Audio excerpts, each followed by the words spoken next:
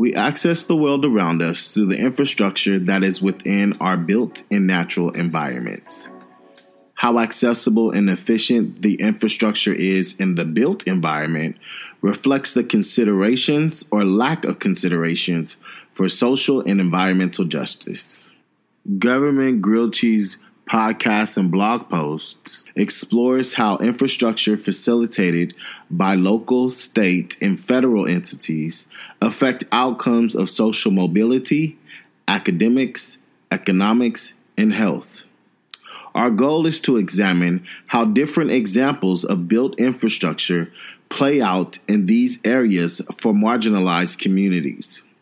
We explore how individuals and organizations are holding government entities accountable for infrastructure and its outcomes. We also look at how some of these individuals and organizations are facilitating infrastructural design or policy advocacy and development in order to improve these outcomes. We will do this through our 5-segment program. These segments include Sankofa, The Table, Here and Now, Call to Action, and Continuing the Conversation. A detailed description of each of those segments is provided in our introductory episode. Please check it out if you have not done so already. This week, our podcast is entitled Like an Invasive Species: How California's Fire Management and Forest Policies Create the Wildfire Issues Experienced Today. In 2003, I was living in San Diego. That year, there was this cedar fire, which caused schools to shut down for almost a week due to air quality. Throughout the county of San Diego, the cedar fire destroyed almost 300,000 acres and almost 3,000 buildings, and it killed 15 people. It seems that since then, there has been a growing intensity to the wildfires experienced here in California. In 2018, California experienced one of the deadliest fire seasons in its history. 3 fires, the Woolsey Fire, the Hills Fire, and the Camp Fire, destroyed millions of dollars in property and killed nearly 100 people. This week, Government Grilled Cheese is going to talk about forest management and wildfire. First, we will discuss how indigenous people use fire for sustainability of their communities and the forest ecosystem. Second, we will look at how the United States Movement West affected California indigenous people's fire use and migration patterns, and the consequential outcomes this created for the ecosystem. Next, we will look at the infrastructure used by state and federal agencies to facilitate responses to fires in the urban and wildland forest settings. We will look at these agencies' approaches to fire emergencies and look at the ways they facilitate the response. Lastly, we'll look at how changes can be made that address a more just and efficient response, and look at ways investments can be made towards holistic approaches to forest management that sees fire as a tool rather than a nemesis. Sankofa. Before Europeans arrived in the Americas, indigenous people's use of fire for forest management was widespread throughout the United States. In California, there are over 100 federally recognized indigenous people tribes. These tribes are from communities with history spread over California's 4 geographical regional areas. These groups include the Northern Coastal Group, the Central Valley and Mountains Group, the Southern Coastal Group, and the Desert Group. Besides the Desert Group, each of these geographical areas have large landscapes of the forests. Throughout time, California indigenous people groups played a major role in managing these forest landscapes for the sustainability of the Indian communities and the environment. One of the main tools used for these management practices was prescribed fire burning. A fire was used to rid the forest of underbrush and clear roads to facilitate travel. It enhanced plant production for berry-producing shrub, oak trees, pine trees, and root crops. It was also an excellent insect pests control and used to kill poisonous snakes and other vermin. These fire burning practices not only facilitated the sustenance needed for these indigenous tribes to thrive, but they also created a dynamic landscape. The roads and clear prairies in the midst of the forest were a result of these consistent fire burning practices. As wildfires were a natural occurrence, the cultivated landscapes served as buffers to stop a wildfire from gaining fuel and threatening life. These beautifully crafted landscapes and roads allow for indigenous communities to travel and establish farmland. The roads that were created also allowed the tribes to travel as needed based on weather conditions. For example, the Mountain and Central Valley Group created roads that allowed them to travel to the foothills of the mountains where it was cooler during the summer. Ironically, those roads also facilitated the United States settlers' movement westward. The table. As more United States settlers moved west, they impacted the indigenous people and the environment like an invasive species. Suppressive policies, population growth, and development changed the environment and the way of life for indigenous people. This invasion impacted forest management, interfered with indigenous people's migration patterns, and changed the landscape. The development practices of United States settlers were different from the practices of the indigenous people. Unlike the indigenous people, who built simple settlements and migrated to different parts of the landscape during different parts of the year, the United States settlers made stationary settlements in highly forested, wildfire-prone areas. The challenge with this is that the United States settlers did not understand the impact their development was having on the environment. They did not understand that they had interrupted the necessary forest management practices of indigenous people, thus severely impacting the ecosystem. The forest landscapes that the United States encountered did not occur naturally as originally assumed. These forest landscapes were a direct result of the way indigenous people managed them. The park-like features of the forests that appealed to the U.S. were originally thought to occur naturally as a result of thunderstorm fire. The evidence did show that there were frequent low-intensity fires that structured many western forests.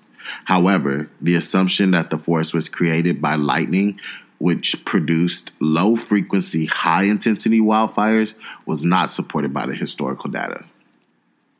The conditions in which lightning could cause a fire to occur happen only early in the spring before leaf out and understory regrowth, or late in the fall after leaf drop and the understory has been killed by the frost. This lightning theory was debunked when historical data showed that during both these periods, there was few lightning strikes and virtually no lightning-started fires observed that supported their assumptions. Fire is a part of the natural ecology of the forest. The indigenous people knew this and took the necessary precautions. The indigenous communities would either burn a clearing that would be less threatened by the fire or move to areas of the region during the wildfire season. The natural occurrence of fire would have been a non-issue for Native people due to their fire burning and forest management practices. Indigenous communities would stagger burns by 5 to 10 years to craft beautiful mosaics forest landscapes.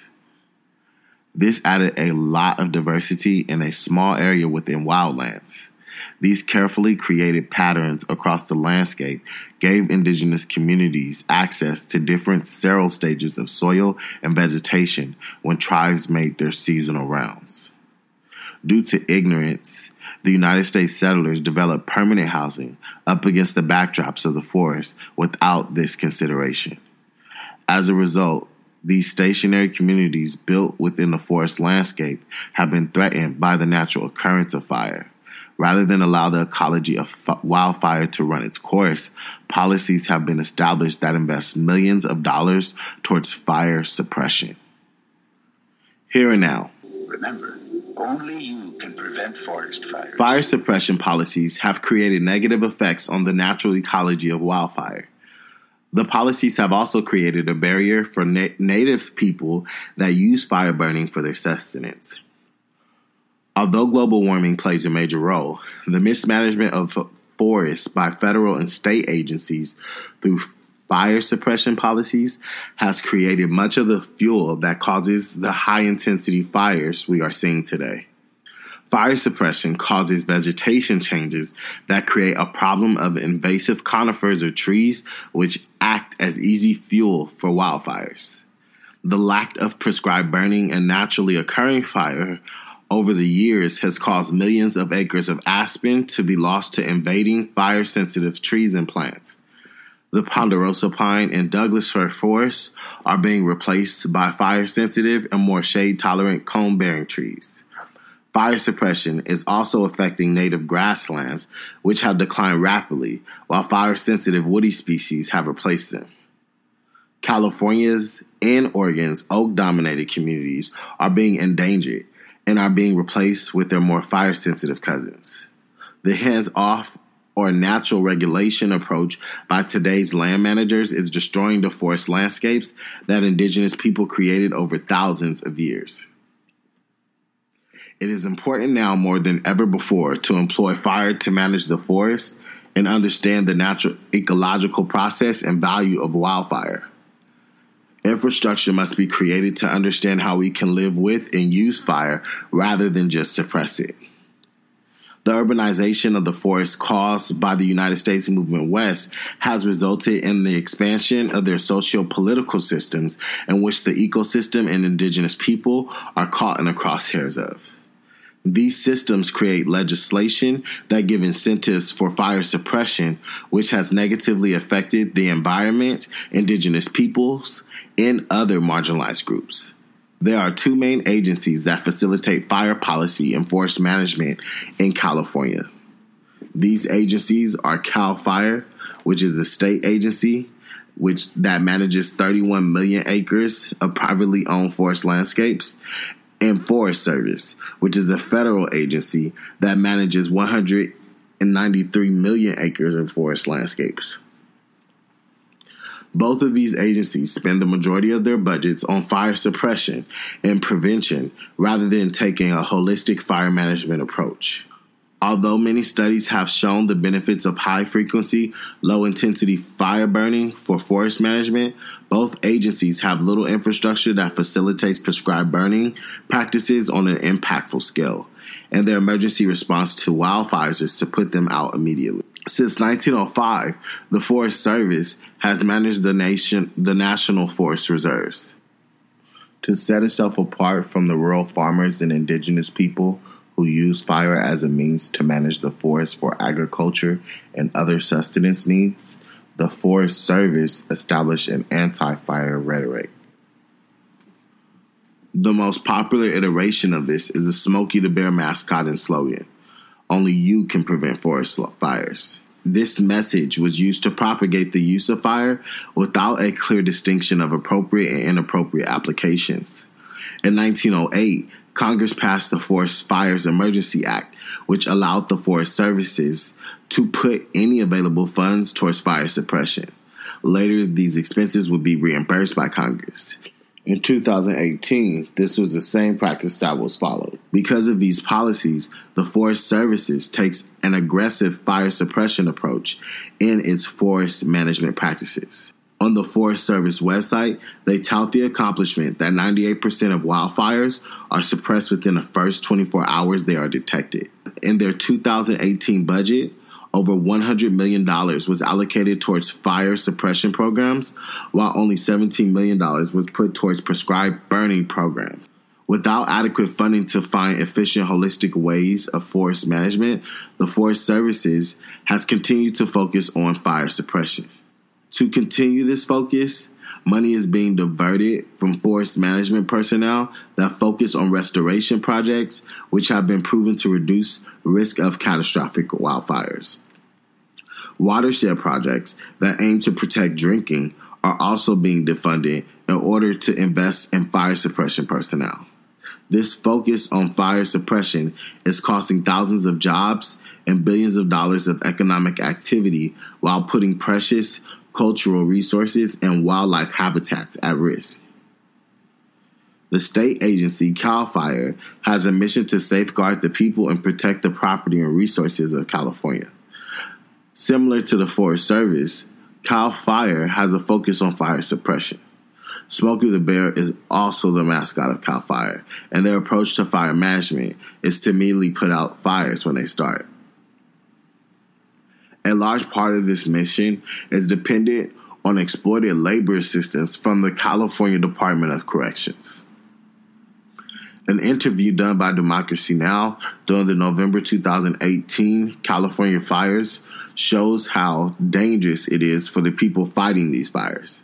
It also showed how dependent California is on the exploited labor from the California Department of Corrections. In the California fires during November 2018, 1,500 inmates fought alongside CAL firefighters. These inmates worked 24-hour shifts for $1 an hour.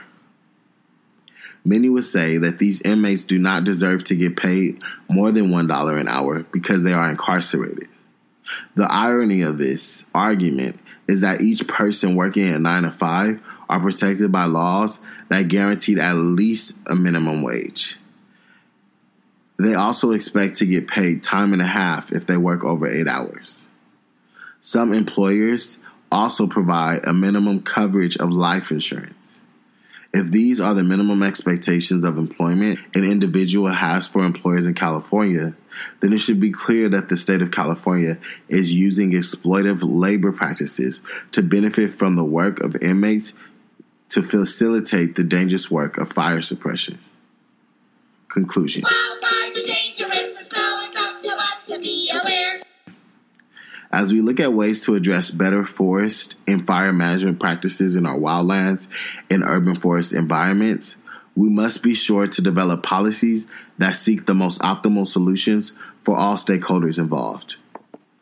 Current fire and forest management policies are wasting money while simultaneously interfering with indigenous people practices of fire burning, destroying the ecosystem, and exploiting prison labor.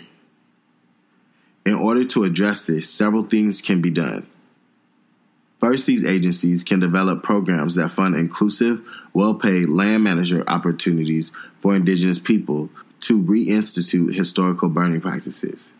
The Forest Management Stewardship Program allocates funds towards sustaining the local economy. However, it does not explain how or if those funds directly translate to resources for indigenous communities on an impactful scale. A more comprehensive stewardship program that aims for inclusivity for indigenous tribes are imperative to make this a reality. This is a way to provide restorative justice and a way to preserve or reestablish optimal vegetation conditions in parks and other natural areas. There must also be a new outlook on the way fire is used. Currently, the Forest Service manages 193 million acres of forest. Over the last 15 years, they have only applied prescribed burning to 5% of those lands. Of the 31 million managed by CAL FIRE, less than 1% receive prescribed burning per year. Both of these organizations are failing to do their part of prescribed burning while pouring hundreds of millions of dollars into fire suppression, which is adversely affecting the ecosystem. Money needs to be redirected from fire suppression into more holistic forest and fire management practices that includes widespread prescribed burning. Although prescribed burning benefits are well understood by both organizations, these federal and state agencies are currently spending very little money on prescribed burning. Fires are becoming more intense and dangerous for the people fighting them. There needs to be more incentive for the inmates that fight these fires. For decades, inmates have been paid about $1 an hour to do the hardest work during the most dangerous fires in history. While many of the CAL firefighters are making close to six figures, the inmates can barely afford to send money home to help their family. California saves hundreds of millions of dollars using inmates' exploited labor to fight fires, while releasing some of these inmates with up to $10,000 in owed restitution payments. Any restitution owed by these inmates participating in this program needs to be immediately canceled, and more just payment system process needs to be developed. Each of these inmates should also receive a state-funded life insurance policy of at least $100,000 that can be left for their family in case they die while fighting these wildfires. It is imperative that our urban and wildland forest environment management practices be changed in order to be more equitable, sustainable, and economically inclusive. Redirecting funding towards holistic approaches to forest management that address the neglect caused by a century of fire suppression policies is vital. There is no doubt that new infrastructure is needed to address the increasing threat to life and property wildfires are causing. We must ensure that the new infrastructure also addresses the disenfranchisement of Native people from being the stewards of their ancestral land and the exploited labor practices of fire suppression. Thank you for tuning in to this week's episode. We really hope you enjoyed our content. Government Grilled Cheese is brought to you by Growing Greatness. Government Grilled Cheese episodes are written and produced by me, Growing Greatness founder, R. Durrell. For more information, please visit our website at growinggreatnessnow.com. A podcast link and a written blog post with citations is available on our website. Don't forget to join the conversation. Please add us on our social media platforms. You can find us on Facebook at Growing Greatness and on Instagram at Growing Greatness Now. For bookings or collaboration opportunities, please email us at growinggreatnessnow@gmail.com. Until next time, cheeseheads.